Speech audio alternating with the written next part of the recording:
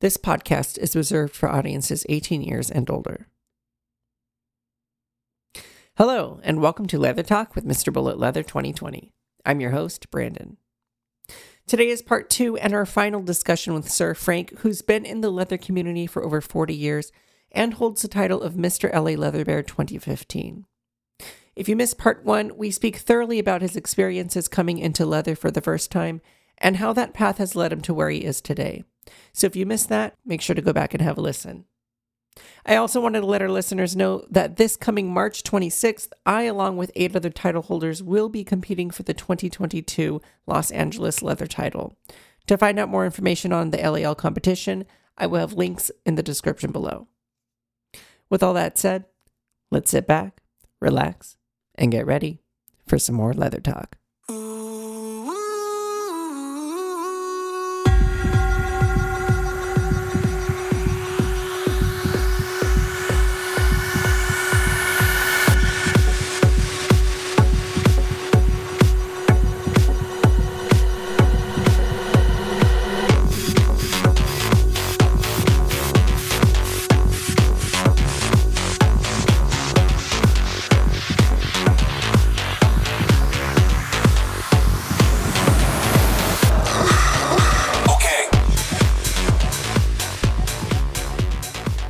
Hi, Sir Frank. Welcome back to the show. Hey there, how you doing? Good. Happy Friday. Happy Friday. Yeah. Listeners will get this weeks later, but I'm excited to go to your pleasure pain night tomorrow. Oh, yeah. Well, let's talk about your pleasure pain actually really quick. Okay. Because the first time I met you the first time I went to a pleasure pain night, that was my first time being flogged, and I actually won this really cool, it hangs next to my bedside. I don't know what you would call it, but it's some kind of like cartoony art. Oh, yeah. Of like 2 men on a mattress sucking each other's dicks. I mean, this will be up for tomorrow. Okay, yes. Whoever that artist is, it's the same. It's my artist. husband. Oh, it's your husband. Okay. My husband paints all our pictures for all our events. That's awesome. Okay, I'm going to have to put a link to some images of your husband's art. So if you want any of Sir Frank's husband's art, go to Pleasure Pain because they have silent auctions there. All right. So the reason why we started Pleasure and Pain, it was back in 2015 when I won my title of Mr. LA Leather Bear. And it was a fundraiser. Mm-hmm. And we thought about it, I want to be flogged for the first time. And I meet this guy at a bar, and I don't know who he is. And he takes me back to his house, and he ties me up, beats me, flogs me, and keeps me there against my will. But with Pleasure and Pain, it is a safe area. So if you've never been flogged, or if you never had hot wax or needle play or electro, it's an area where it's safe and you don't have to worry about someone doing something that you don't want to do. Right. And you don't have to do it. So back then it was an event for my charities I was doing. Now we do it as a company, THR Production, which means trust, honor, and respect, the leather code. So we do it and people come, straight people, binary, you name it, they're there. And a lot of them have not tried it before. So to them, it's all new. Mm-hmm. And for those who haven't tried it, I had a story where a man came with his girlfriend and they tried the hot wax and she loved it. And next minute he asked me where I bought it. He put a bid on the wax thing, but he went out and bought the wax. Okay. Too. So it's fun and people enjoy it. Yeah, it sounds like a nice way to get yourself introduced and have a sexy time and maybe learn some things that you didn't know about yourself before. Well, I have to say, even for myself, I mean, when I played with wax before once, and now that I do the hot wax, it's kind of funny because people are crazy. They want to take their shirts off and do it down their back, do it in their ass crack. And I tell them you could do it any way you want, but, it's going to hurt different areas in the candle. Yeah, I remember I tried wax actually as well at Pleasure Pain Night. This was years ago now, maybe back in like 2017, I think. And there was someone there doing wax, and one of my girlfriends was with me, and she wanted to try like all of this stuff. I'm not good with what is that? The electrocuting electrodes, yeah. Electrodes or like heat or any of that. So as soon as they put the wax on me, I screamed. I was like, ah! Probably was me doing it. No, it wasn't you. It was somebody else. And then scraping it off with like a knife. I remember. Oh, I know who it was. It was Pixie Mary. It was Mary. Yeah. Okay, that's who it was. And I was just like flipping out. Like, yeah. Good times. Oh yeah, it's fun. Well, let's recap a little bit for those listeners just tuning into your part 2. So, Frank, you have been a part of the community for how many years now? Over 40 years. Over 40 years. And you and I are both Catholic boys. Right. But you actually went to the seminary and you decided, I guess, towards the end of your seminarian years before you're going to be ordained and all of that, that you wanted to leave the priesthood. Could you just touch a little bit about, again, like what went through your head? What was the deciding factor for you that this was not the path you wanted to go down anymore? Well, it was really something I've always wanted to be a priest. I was religious growing up. And it was right before I would have been ordained. A friend of mine who was a priest, 76-year-old priest, our rector, who was in charge of the seminary, in charge of our order, said to him he could go home and live with his family. And he turned around and said, I've been with the community for over 50 years. This is my family. And I realized they didn't want to take care of him anymore.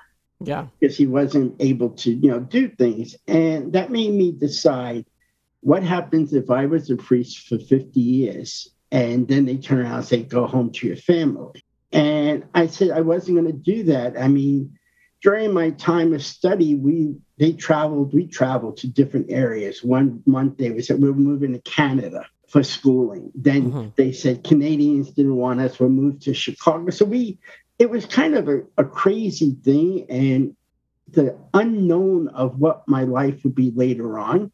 And I really decided that I had to leave. And I knew I was going to leave. And I called my parents up, which they never wanted me to be a priest, and said I was coming home. And they said, yeah, you'll be home next week. I said, no, I'm coming home tomorrow. Oh, actually, no, I said, I'm coming home today. And they went, what? I said, I'm leaving. And my mother said, good. That's such an opposite reaction, too, because I feel like a lot of families, it's like this big, oh my gosh, my son's going to be a priest. Like, I know. And she was not that way. She said, good. She said, I said, my cousin was picking me up and he picked me up on a motorcycle and I left with my robe on, and my other cousin, his wife, which was my cousin, packed my stuff and put it in her car. But wait a second, I'm just trying to get the visual. So you have your robe on? Yeah, my robe on the back of a motorcycle. Right. And I did that on purpose. Why is that? Because I wanted to say, fuck you. I'm leaving. I just have this image of you like riding off into the sunset, your robe flowing in the wind on the back of a motorcycle. And then like across the hill, there's like leather and whips and chains waiting for you on the other side. Yeah. And, so it was good. I needed to leave. And I have to say, it didn't change my beliefs. I worked in a Catholic school. I was a Catholic school principal. I worked in a Catholic school for 32 years, more than one school, but it was just basically, it was my religion, my belief. I was still able to give communion now and do things. I still am. I just don't practice doing that. It was just, it was time for me to leave. It was time for me to do other things. Being a teacher, I taught at one school for 19 years. And there was kids bringing their kids to school, their sons and daughters that I taught them. Wow. And it was funny. One girl, when she brought her little boy to school, and she said, this was mommy's teacher. And he was also daddy's teacher. So he's like your grandpa. Oh. And it was like, and it was like funny because it was one generation and then now another generation. Yeah. So that was interesting. And then being a principal for 9 years, a lot of things happened. Yes, I was closeted. I didn't come out because I didn't want that to affect my school. Although we did have a situation, I remember this was the first time. And when I became a principal, the school I became a principal to was a battle zone. They did not want the former principal to leave. And it didn't make a difference who took her place was not going to be perfect. Right. And I remember this couple came in, 2 guys, because we were registering the school, and they said to us, we like to register our child. We tried a few times in the past, but the principal wouldn't let us. And I'm like, well, why? And they said, and he said, we're gay. I said, so? I said, do you have money? I said, if you could afford the tuition, I don't care if you're gay, straight, or anything. I couldn't say I was gay, but it was like, as long as you're paying your tuition and as long as you respect the rules of the school like any other parent would have to. I said, I wouldn't expect you kissing in the schoolyard because I wouldn't want heterosexual parents kissing in the schoolyard. Right. I said, so, I don't care as long as you're able to pay the tuition and your child obeys the rules, then welcome to welcome to the school. Well, I was just going to ask you about, because, that's incredible because now they had the opportunity to be a part of the school that they wanted their child to be a part of because now, they had someone kind of in the family. But when I was in my late teens through some of my 20s, I went on tour with this group that will remain nameless for now, but a church. I don't want to say church, but it was like a missionary group, and it was really amazing. I made some great people, and basically it was an orchestra.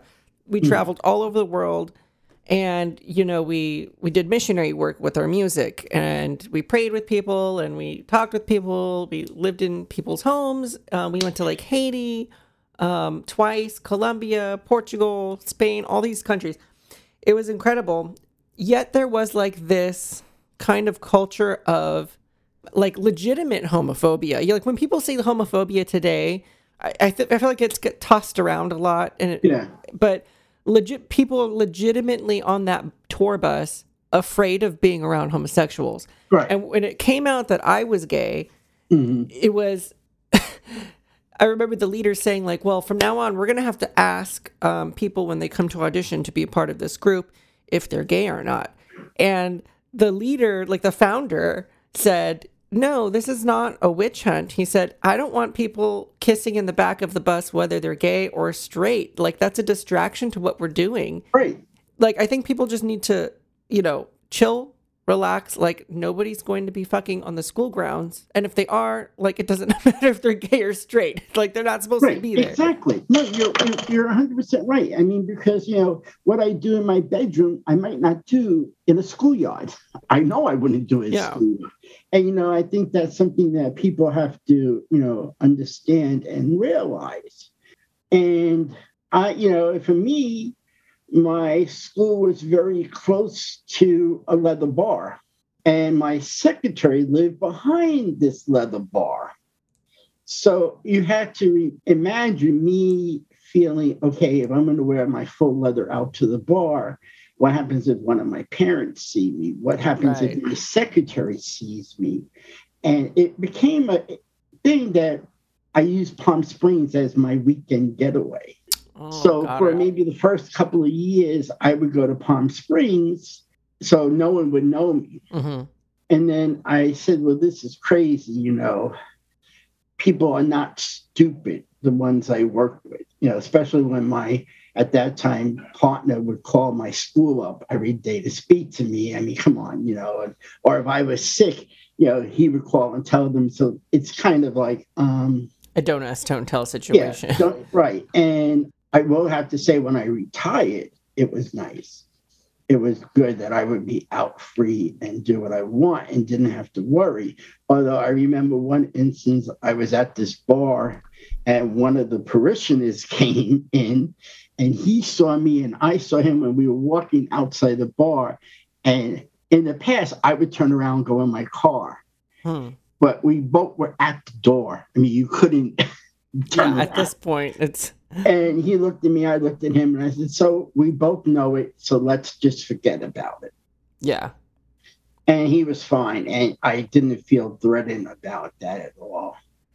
Now, some people would look at your situation and today, and I'm just saying that I'm just kind of playing devil's advocate because I also work in education, and it's an interesting juggle to figure out how to balance like your everyday life with, you know, the rest of who you are. Like you're a whole person, you're multifaceted.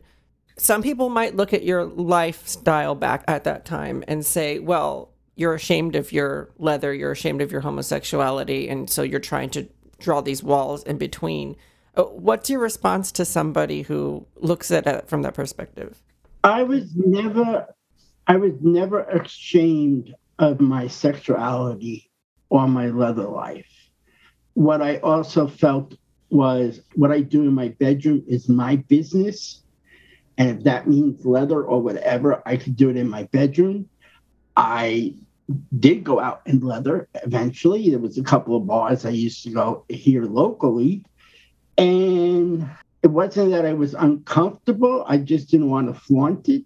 And I was a very private person anyhow. No one knew I studied to be a priest. Yeah. And when I tell people, they look at me and go, holy shit, really? And I go, yeah. So, it's weird. I know. I never would say that I did not want people. I was very proud of being a gay man. I just couldn't, flaunt it. And I was okay with that. I mean, my thought is that if one of your parents saw you strutting down to the bar with your full leather, maybe they would care, maybe they wouldn't. But if they did care, it would act as a distraction to your role. Well, here's the situation when I was a teacher.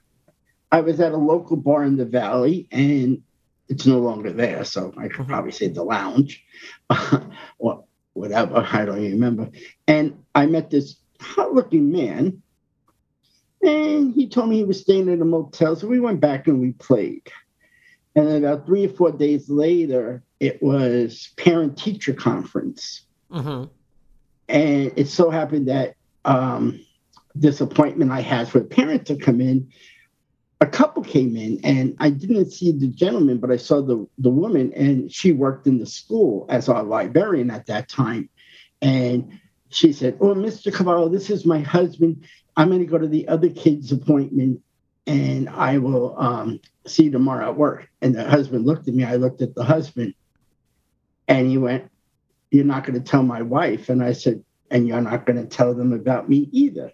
And that was the guy I played in the motel with. Wow. His wife thought he was out of town. Oh. Ironically, 4 days after that, him and his wife decided to move out of state.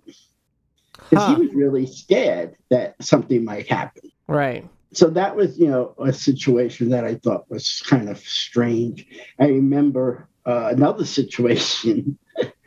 I was a teacher, and I taught first grade, and then I taught 8th grade, and one student was in my first grade class, and then he was in my 8th grade class. And we were at the fault line, and I was there in leather, and this young kid, never go out with young people, but he was at least 22 years old or something, and he kept flirting with me, calling me daddy, and said, I would love for us to play. And the kid was a cute kid. He actually reminded me of you sometimes, but he was taller. You're talking like when you say kid, you're thinking like 22 or something like that? Yeah. Well, when people call me kid, I'm going to be 30. I'm like, when am I stop going to be I'm kid? 63. I'm double your age. And I guess. You go back to his apartment near UCLA. And, we start playing. I start getting a little rough with him, and I throw him on the bed, and I look to the right of his bed, and I saw a picture of him in graduation of 8th grade with me next to him. And I went, holy shit. No. I said, Davey. And he went, yes, and continue doing what you're doing. We're both consenting adults. Oh, my God. I remember that. That was... Now, did that add to the thrill, or did that freak you out? Actually, it was kind of freaking me out. I mean, we did do it. We finished. We didn't do more than what I thought I was going to do. Right. Flogged him, tied him up a little bit. And he was a little brat. So, I mean, it was kind of funny. I bet you taught his father, too. No. No. So what changed for you once you retired? I mean, did anything really change for you after you retired? The way you navigated that space? The only thing after I retired, I didn't feel I had to look both ways going out. Mm-hmm. I don't care if a form of a parent saw me anymore because I don't have to answer to them. I was retired. I was free. Yeah. So that is maybe what might have done it. I wasn't concerned of being looked down on. Mm-hmm. And I don't know why I would even say, I don't know why I would say worry about it, but it was something that was on your mind. Yeah. Yeah. Did you ever have a situation where students would come out to you as homosexual? Well, yeah, he didn't really come out to me, but he did tell me it was that he was in school and he wasn't in his uniform. Mm-hmm. And being a Catholic school, you wear a uniform. Right. And said his dad tell him to leave the house because he found some books or something, magazine, I think, of men. And the father said, my son's no faggots living with us. Wow. And this was right before the time I was going to be leaving. And it was like, I said to my secretary, call him up, tell him to come into this office in 10 minutes or I'm calling the police for child abuse. Wow. And he did come in and, he was telling me, I should bring his uniform, and they brought the uniform. And he was telling me my son's going to die of AIDS. What is he going to do? He's going to be nothing. Who's going to want him? He's not going to be educated because he'll probably just have sex with anyone. And it really bothered me, and it made me make my decision. And I said to him, so tell me about me. Who am I? Well, you're Mr. Cavallo. Yeah. And what do I do for a living? Well, you're a school principal. I said, yeah, I'm a school principal. I said, am I educated? He said, yeah, you're educated. You have 2 masters. I said, so fine. Am I sick? Not that I know of. So I said, well, I'm gay. Wow. And he looked at me and I said, so you're answering your questions, everything you were concerned about, but it doesn't make a difference. Yeah. And then the boy graduated, and he graduated high school, and I went to his valedictorian, and I remember saying to the parent, I said to them, he did graduate valedictorian. He must not be dumb. And yeah, so that was one of the things. I mean, that was a big risk you took. Yeah, it was. Was that the first time you had come out to a parent like that? Yeah, it was. It was kind of a weird thing, but and it was really, he never reacted after what I said to him. It was kind of interesting. Yeah. And sometimes it takes that live by example for people to understand what gay is. Because before, maybe they don't know any gay people. Oh, yeah, because I remember years ago when I first started teaching, and when the AIDS, we were told that we had to teach about AIDS. And I remember this one lady and said, oh, well, I don't go to the grocery store anymore because I don't want to touch the fruit and get AIDS. And I'm like, oh. I said, no, it doesn't happen that way. Yeah. So, yeah. Yeah, it's always a discussion about the other, what do they call that? The others? Yeah. All those people over there, until someone in your life immediately, you're like, oh, they're gay. It's no longer a perspective from an outsider's view. Yeah. And it's funny that you say the thing about the fruit. or whatever, because I remember my grandmother sent me you know how you get those spam chainmail Facebook posts or whatever that are just like fake stuff. Well, there was a image of a banana, and there was like red food coloring that was like injected into the banana. And she's like, "Oh, Brandon, be careful because people are going into grocery stores and injecting fruits with HIV positive blood."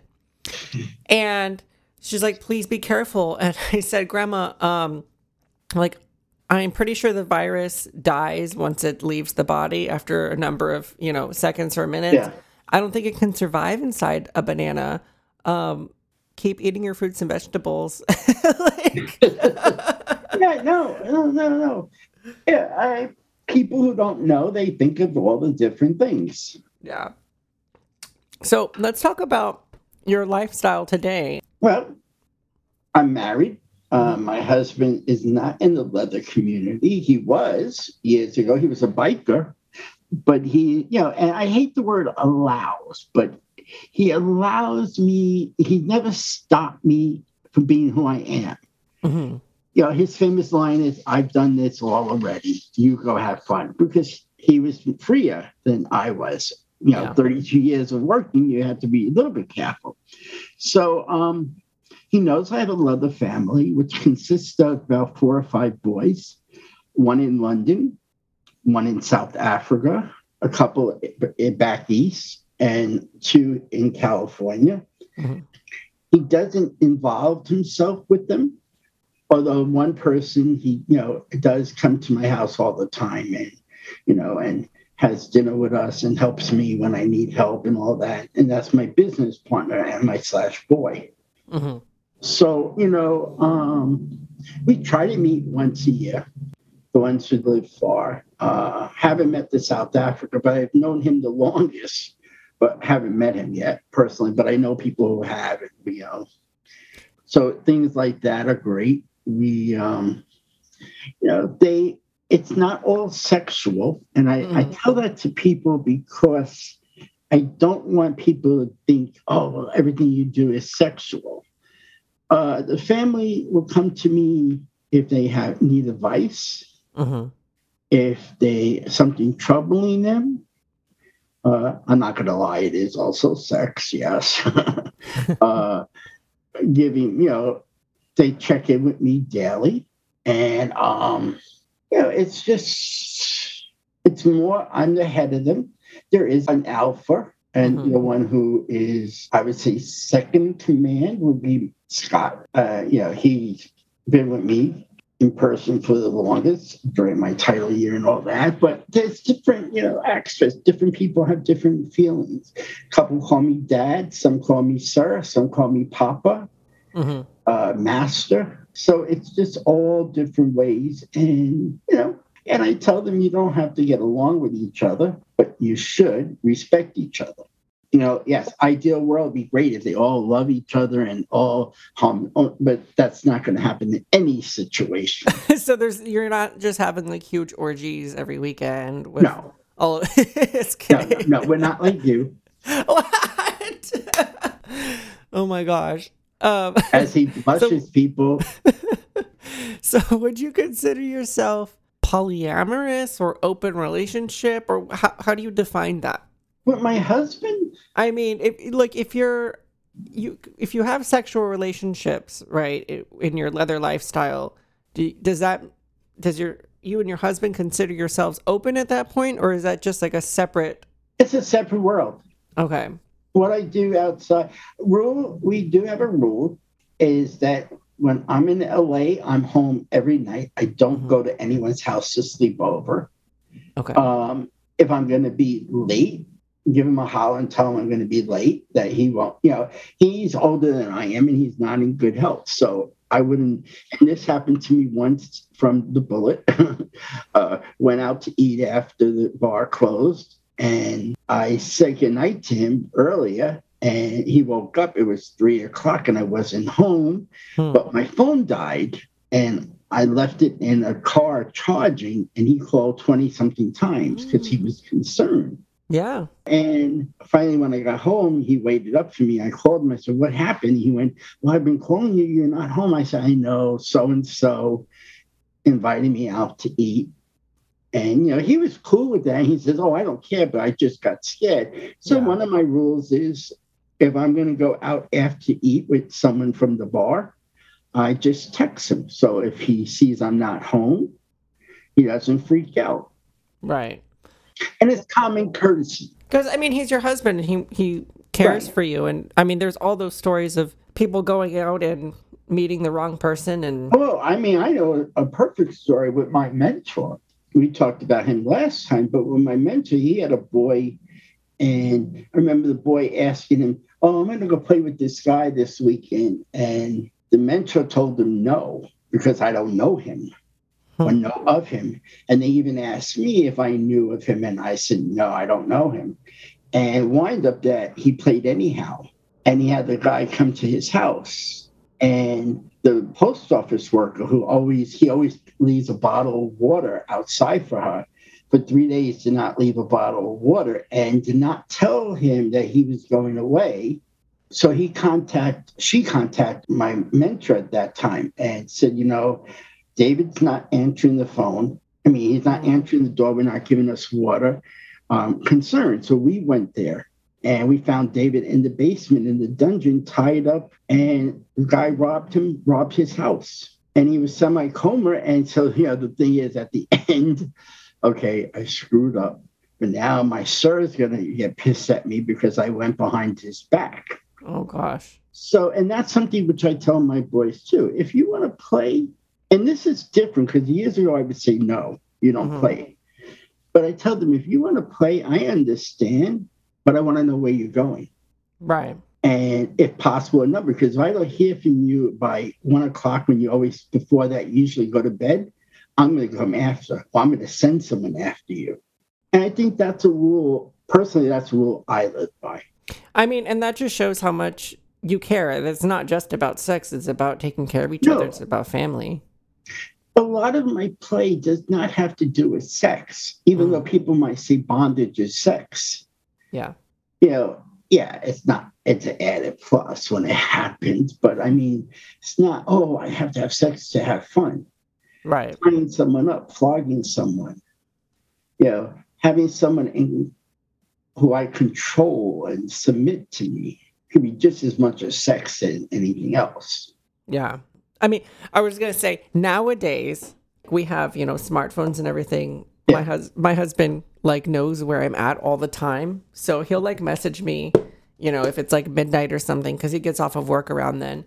And he'll be like, "I see you're being a slut. I know where you're at." Does it tell him when you're kneeling on the floor in the bar? No. He assumes. He knows. Oh, he just assumed that where you are, then he knows what you're doing. Yeah. I should talk to him. Yeah, right. Oh my gosh. But child, if these walls could talk about Brandon. Oh God. So let's talk about kinks, because I think that is a big misconception with people who maybe are not, into kink or just exploring it, that has to result in sex. And I'll share a quick little story before we get into it. So there was one weekend where I was actually finishing up on antibiotics. It was my last day or something, and you're supposed to wait until the last day. And I was like, well, I'm not going to take any chances. So I was vibing with this daddy that I knew from before. He happened to be there.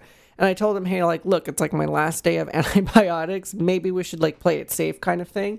And it turned into, he's like, "Well, are you into spanking?" I'm like, "Yeah, I like spanking. Who doesn't like spanking?" That's asking me if I like chocolate cake. Of course, I'll take a slice. But it turned into an hour and a half session where he was riding my thresholds and backing down and coming back up. And it was this whole wave of just sensation and experience and mind fucking. And it was so incredible. And we never had sex. There was no fluids exchanged. And that to me is what kink can do. It puts you on a different level. Right. And I agree with you on that. I mean, it could be a lot more sexual spanking a boy or flogging, especially when I flog. I like to flog in a different way. I like to have a bucket of ice next to me.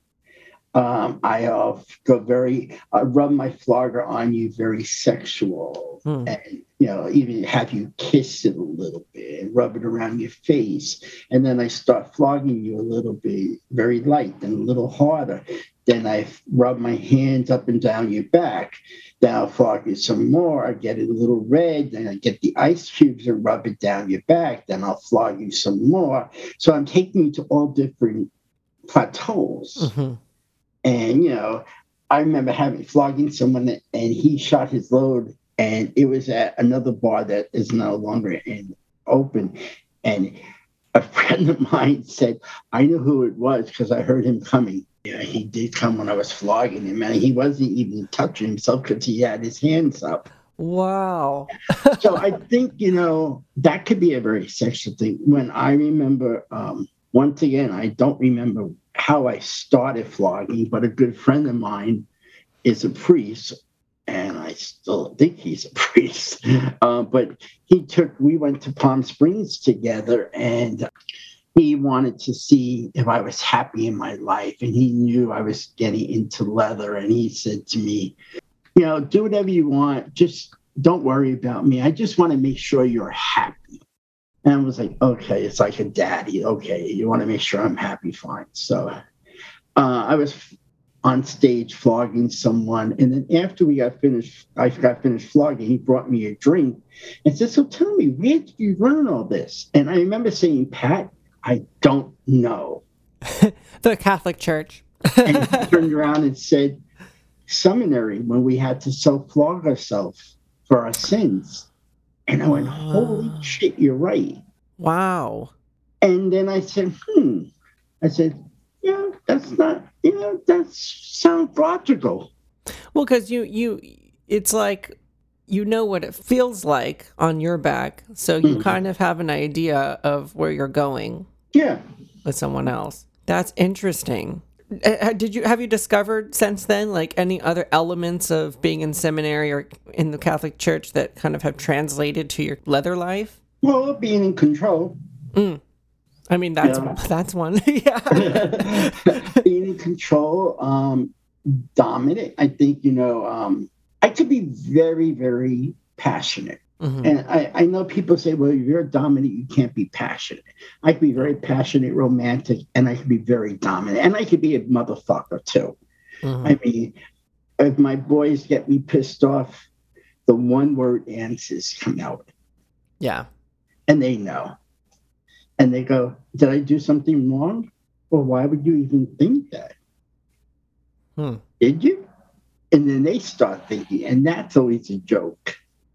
Because, well, you're giving me these one-word answers, or you're not answering like you usually do right away. I'm like, oh, well, I might be busy. Oh, my gosh. I would feel like I'm in the confessional booth with Father Frank. I mean, especially, one of the things is if I'm silent for a long time, then you know something's wrong. And then you have to figure out what the hell did you do? Because I remember one guy, this was years ago, I didn't talk to him for 3 days. Mm-hmm. And he kept writing to me, sir, are you okay? What's going on? I haven't heard from you. Kept quiet. But I found out from someone that he played with someone and never told me. So after 3 days, he called me and said, I know I don't usually call you, but you're being very quiet on me. I said, well, why don't you go ask Steve what you did? Because I knew the guy he played with. Yeah. And it was like a joke. He went, oh. I said, next time you don't hear from me at all.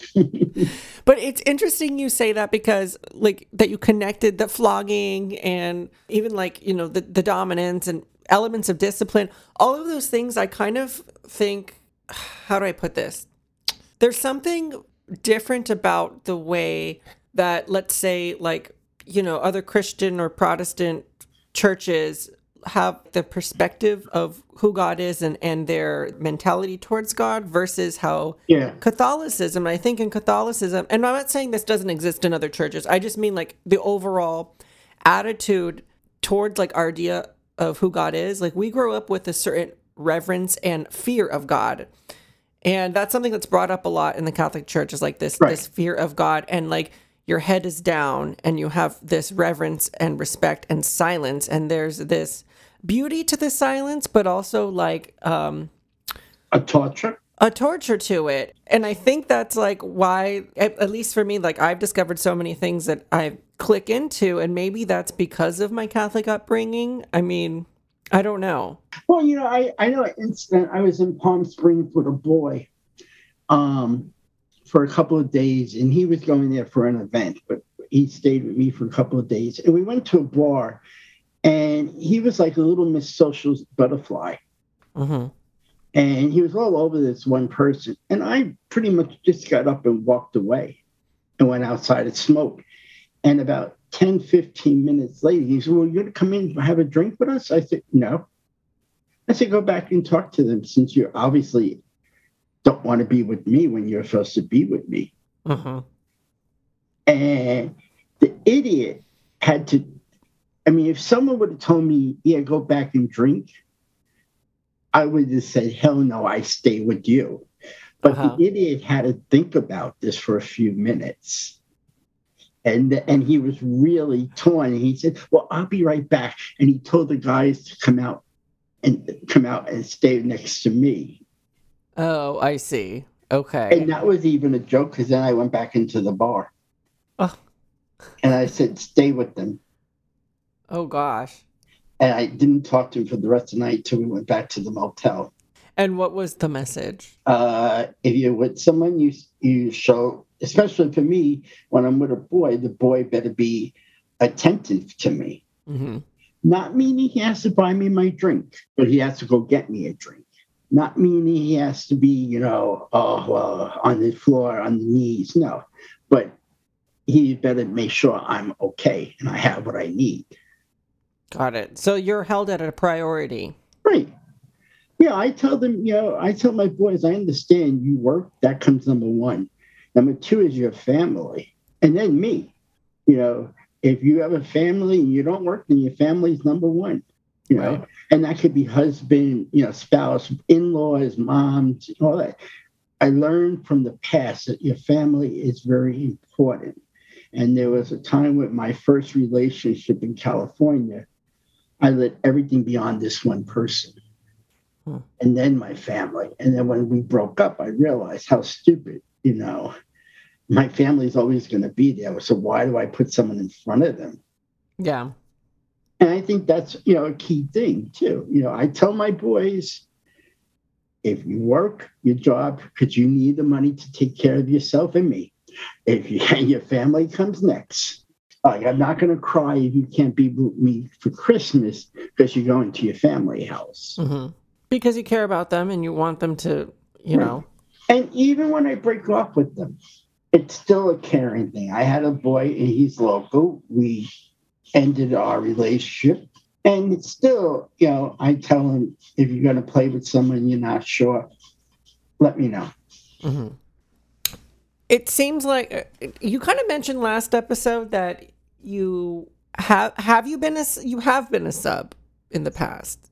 Besides, only for my mentor. Okay, only for your mentor who gave you your first piece of leather. Right. So you consider yourself to be more of a dom, is what I'm getting from your stories. Right. What do you think makes a good dom? What are some virtues, some characteristics of a good dom? Well, for me, it's a caring of your sub. Mm-hmm. And this is almost like a contradiction. Not to hurt your sub, because I don't think you should ever hurt someone that they're really damaged. Mm-hmm. I believe the pleasure of the pain is different than hurting. And so I think that, be there for them, listen to them, be understanding, but set your rules. Mm-hmm. And sometimes you're not right all the time. And even when I'm wrong, I'll say, okay, I'm not right this time, but I'm never wrong. I would never own up that I'm wrong. So I can just say, well, maybe your idea is better, but I'm not wrong. Okay, I get that. Yeah, maybe your idea might be a little bit better than how I wanted to do it, but I'm not wrong. Even though we would turn around and do your idea because it's really right, but, I'm not wrong. And I think, that's the key thing. You have to do unto others as you want them to do unto you. Mm-hmm. And I think that's treat people the way you want to be treated.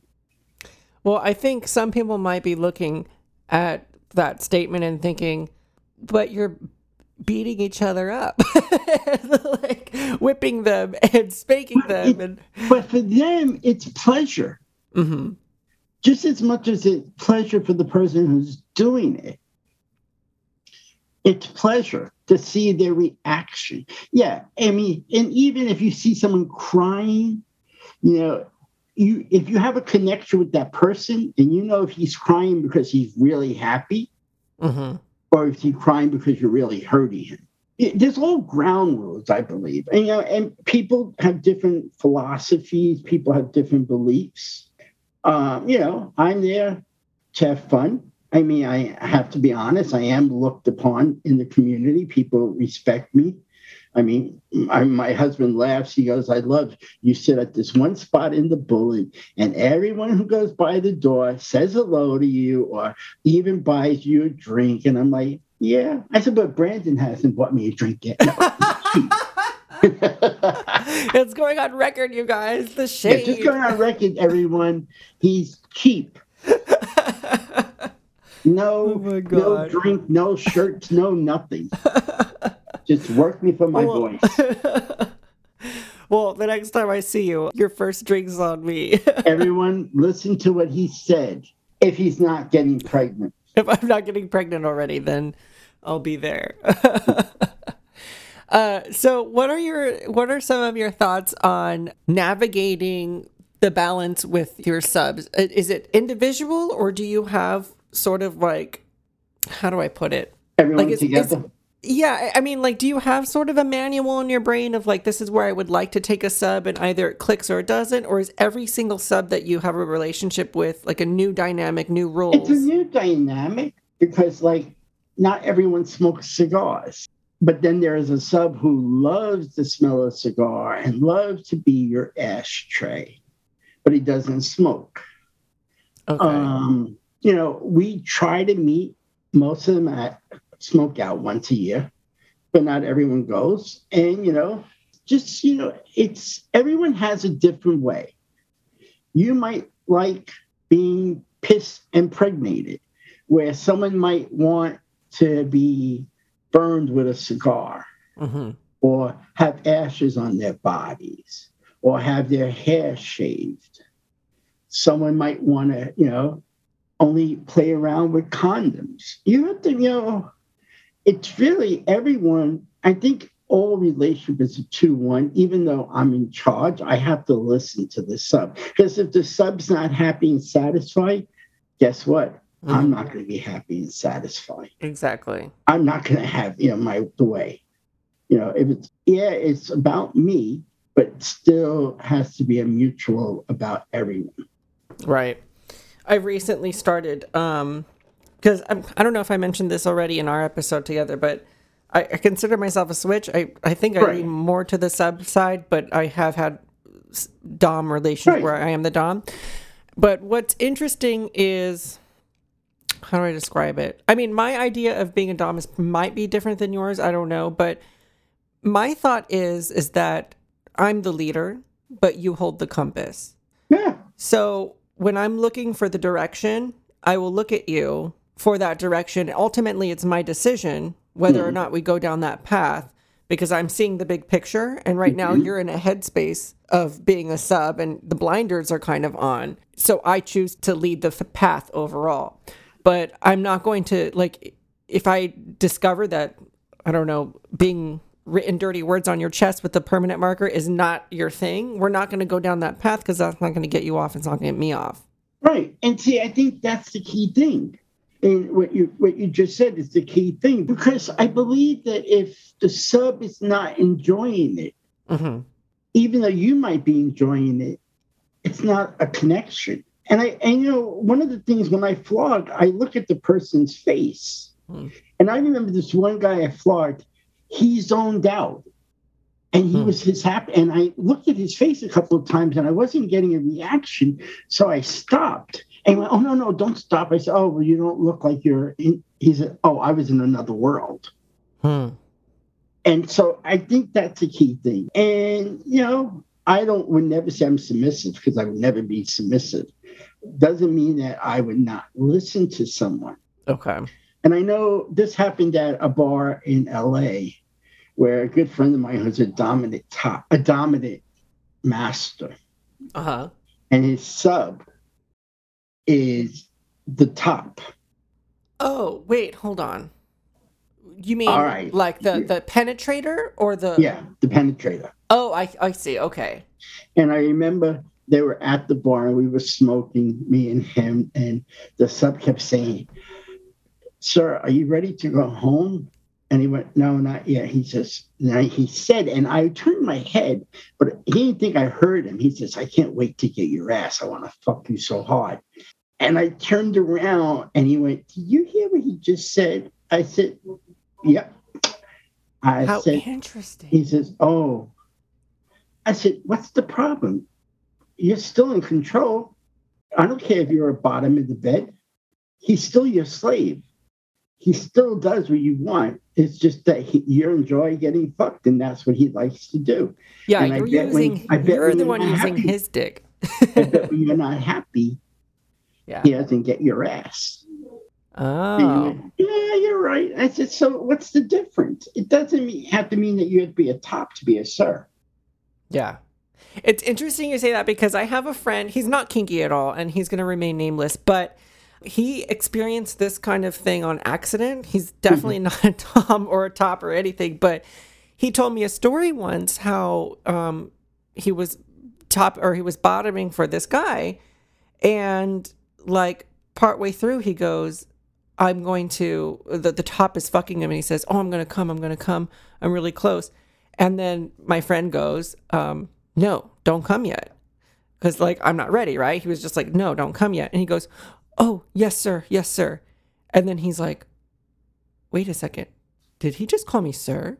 And then he's like, can I take a break, sir? And he's like, no, you keep fucking and don't you dare come. And he's like, yes, sir. Yes, sir. And it turned into this like bottom top dynamic thing. And I've never heard of that until then. And he was so surprised because he kind of stumbled into that place with him. But it's an interesting concept to consider. Yeah, and for some people, that's a total shock. Yeah. So I'd like to pivot a little bit before we wrap up here. We mentioned before that you've been a part of the leather scene community, what have you, for about 40 years now? Yeah. What would you say are just like a few key things that stick out to you? Some things that may have changed that maybe you wish haven't changed, or maybe some things that have changed that you're glad have changed. And is there anything that you'd like to come back from the past? I mean, well, in the beginning, I would say the leather community was a very inclusive group. It wasn't very inclusive? It wasn't inclusive. It was basically one type of image. Even for myself, I was not pretty much accepted in the beginning because of my weight. Then I noticed they did change over the years. I mean, the community is learning and growing. More people are coming into it, more different fetishes are happening. People are, you now have the trans in the leather community. You have all the, even our female sisters, the lesbians, they're in it, It's more and more welcoming. We still have our separateness. And I believe there should be some separateness. Okay. I'm not saying we all have to be inclusive all the time, but we do need to feel it. I mean, during my title year, I had a leather sister. She came to all of my events and was welcome.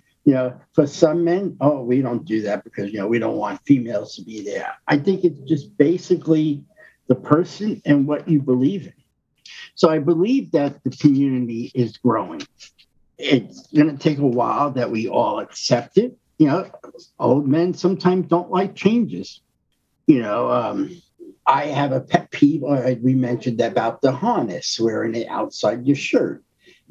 Back in my days, you would never do that, But I think what I'm hoping is the younger community is willing to learn from the older community And also the older community is willing to learn what the younger community believe in. Mm.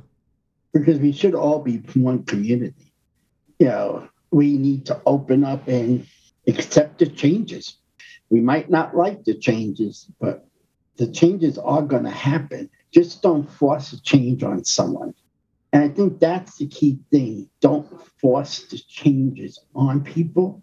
Let them learn, And I can go back to the church when they changed Latin to English. It's a period of adjustment. Right. And I think we should be in this period of adjustment. I mean, the COVID took over a long period. People got stuck not doing anything, staying home, being sick, dying. Mm-hmm. And I think we need to all be open to helping each other and training each other and teaching each other. Because you have ideas that I would never think of. And if you tell me an idea, I go, yeah, he's full of shit. Yeah, no, that sounds good. Yeah. So this is how I get pregnant in a bar. Okay. It comes full circle. I have heard from some older folk in the past that, like, sometimes we stray away from the energy, like the sexual energy of it all. And I mean, with the generation of COVID where we're at today, I think it really affected a lot of us. Being stuck at home, we didn't have the chance to be in those sexual situations. And I don't know if it's just me in my head, but I feel like sort of a rejuvenated energy when I'm going out lately of like people coming back into sexual energy. Like, where do you think you see like the future of leather going from here after this time that we've been all stuck in the house for 2 years now? Or where would you like to see it go? Well, good point. I would like us to be accepting more. Mm-hmm. Things are changing. We have to go with the flow. And if something's changing, even if we don't like it, we still need to listen and do it. I hate the word, this is how we always done it. Mm-hmm. Because if we keep doing things the way we always done it, it's going to be boring. And, even with events like, well, this is a leather uniform event only or a leather event only. Well, right there, you're excluding a lot of our community. Not the leather community, the gay community. I see. Because if I was a pup, I might not have anything leather. Right. If I was a boy, a true boy doesn't wear formal leather. He wears his type of formal leather. So I think those things we need to open up. Okay. Yes, this is a leather event.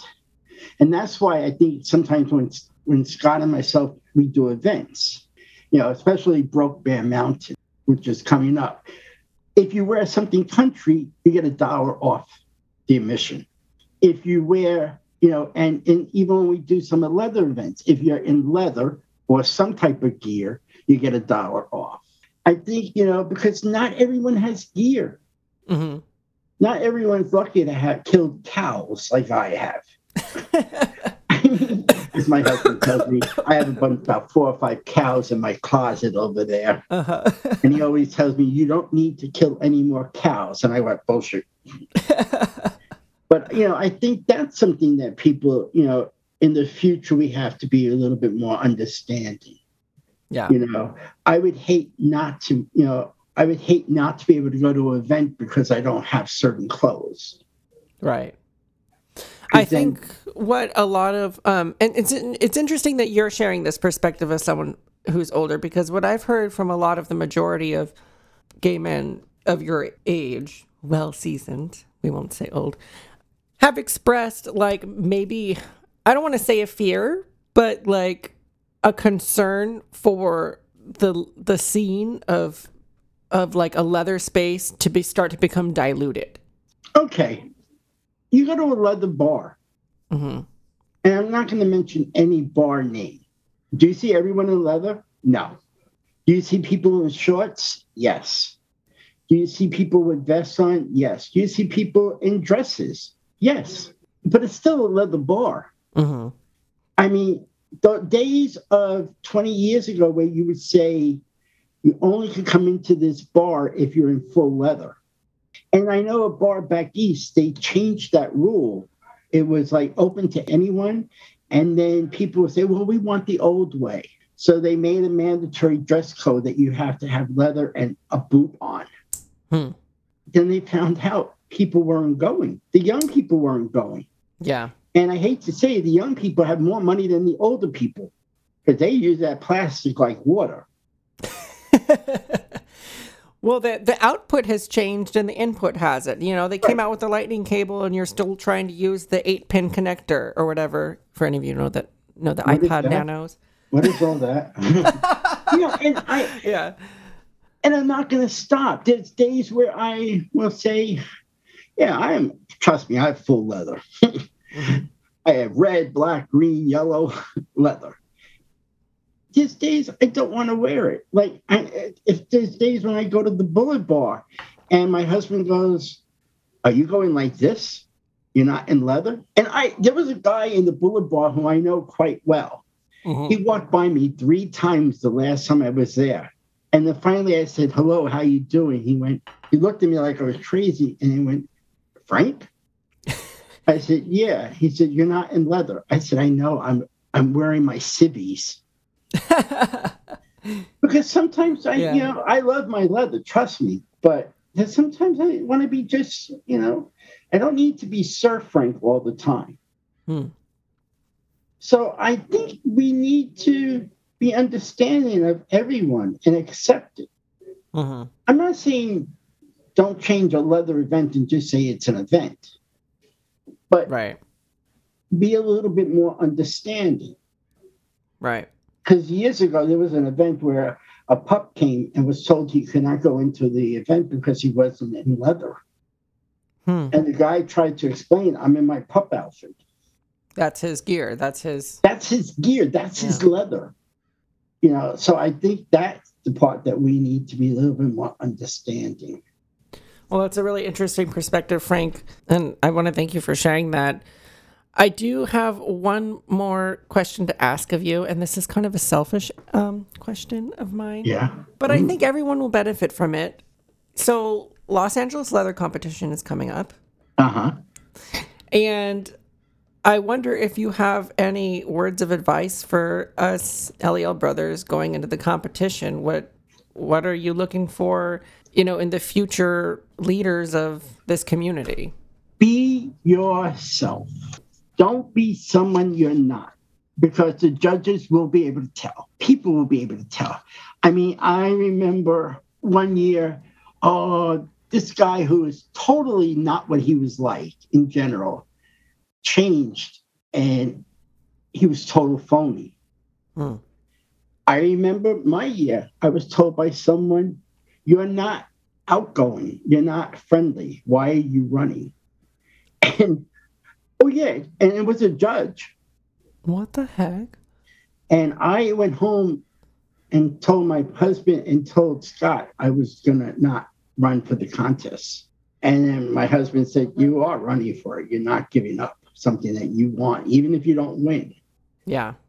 The next day at Off Sunset, this judge apologized to me and said I was totally wrong about you. Unfortunately, Scott did that he apologized and Scott ripped them apart. Oh, no. But, and I think be yourself. Be who you are. If you're a contestant and you like to dress up in female clothes, hey, you know what? Even though you might not get points for it, but that's who you are. Yeah. Be yourself. Don't be, I have to be this person and I have to do it this way. I mean, at the end of the day, they're going to pick you to be the person you represent on stage. And if you can't be that person 24/7, or, if you can't be that person during your title year, then don't represent that, right? Right. And I think also, we tell this, we have boot camp coming up and we will tell this at boot camp.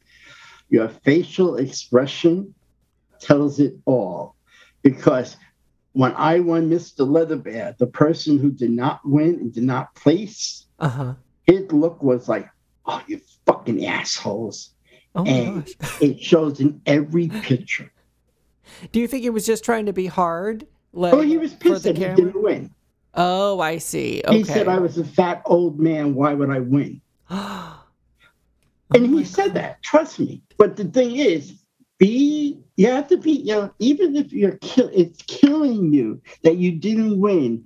When they take those pictures, smile, even though you see, especially if you're first runner up, I hope the motherfucker falls and breaks his leg and I take over, but just smile. Say it through your teeth with your mouth open. Because your comments will last forever. Yeah. And I say that with everyone. Do it, be who you want, do what you want, but make sure you're willing to live with that forever. Frank, before we go, can we talk a little bit about some of the organizations and things you're part of and things you're doing? I mean, my life without my life. Well, let me see. I'm a member of the Los Angeles Leather Coalition. I'm the treasurer. Mm-hmm. So I do all the finances for LA Cares and also for Los Angeles Leather Coalition. I'm a member of the Band of Brothers, the Los Angeles Band of Brothers, which I am the treasurer and now acting vice president of it. Okay. And basically that group is a fraternal organization of men who competed for Los Angeles leather contests. The only way you can become a member of that is you step foot on that stage in March, you become a member automatically. Got it. And, and then I have my THR production with Scott Mateer. We do events. We do some charity work for Mama. That's it, I think, right now. All right. Awesome. Do you have any events that we should be looking out for this coming year? Well, tomorrow's no good. We've got Pleasure Pains coming up this year. We have Pleasure Pain coming. We do that every 3 months at the Bullet Bar in February 18th or 19th. I'm not sure what day it is. It's a Saturday. Okay. February 19th, we do Broke Bear Mountain at Eagle. Look for us on Facebook at THR Production. Welcome to come. Oh, I thought that was the name of the event. No. Welcome to come. I'm going to make that event, actually. Thanks for the idea. No, that's it. Well, I want to thank you again, Sir Frank, for coming on the show. Any last words for our audience before we head out? Be healthy, safe, and protect yourself and enjoy life. Absolutely. Well, thank you again, Sir Frank, for coming on the show. As always, guys, you can find me on Instagram and Patreon as Leather Talk Mr. Bullet and Twitter as Brandon Bullet LA. Thanks again for listening. And as always, stay safe, stay healthy, and stay kinky.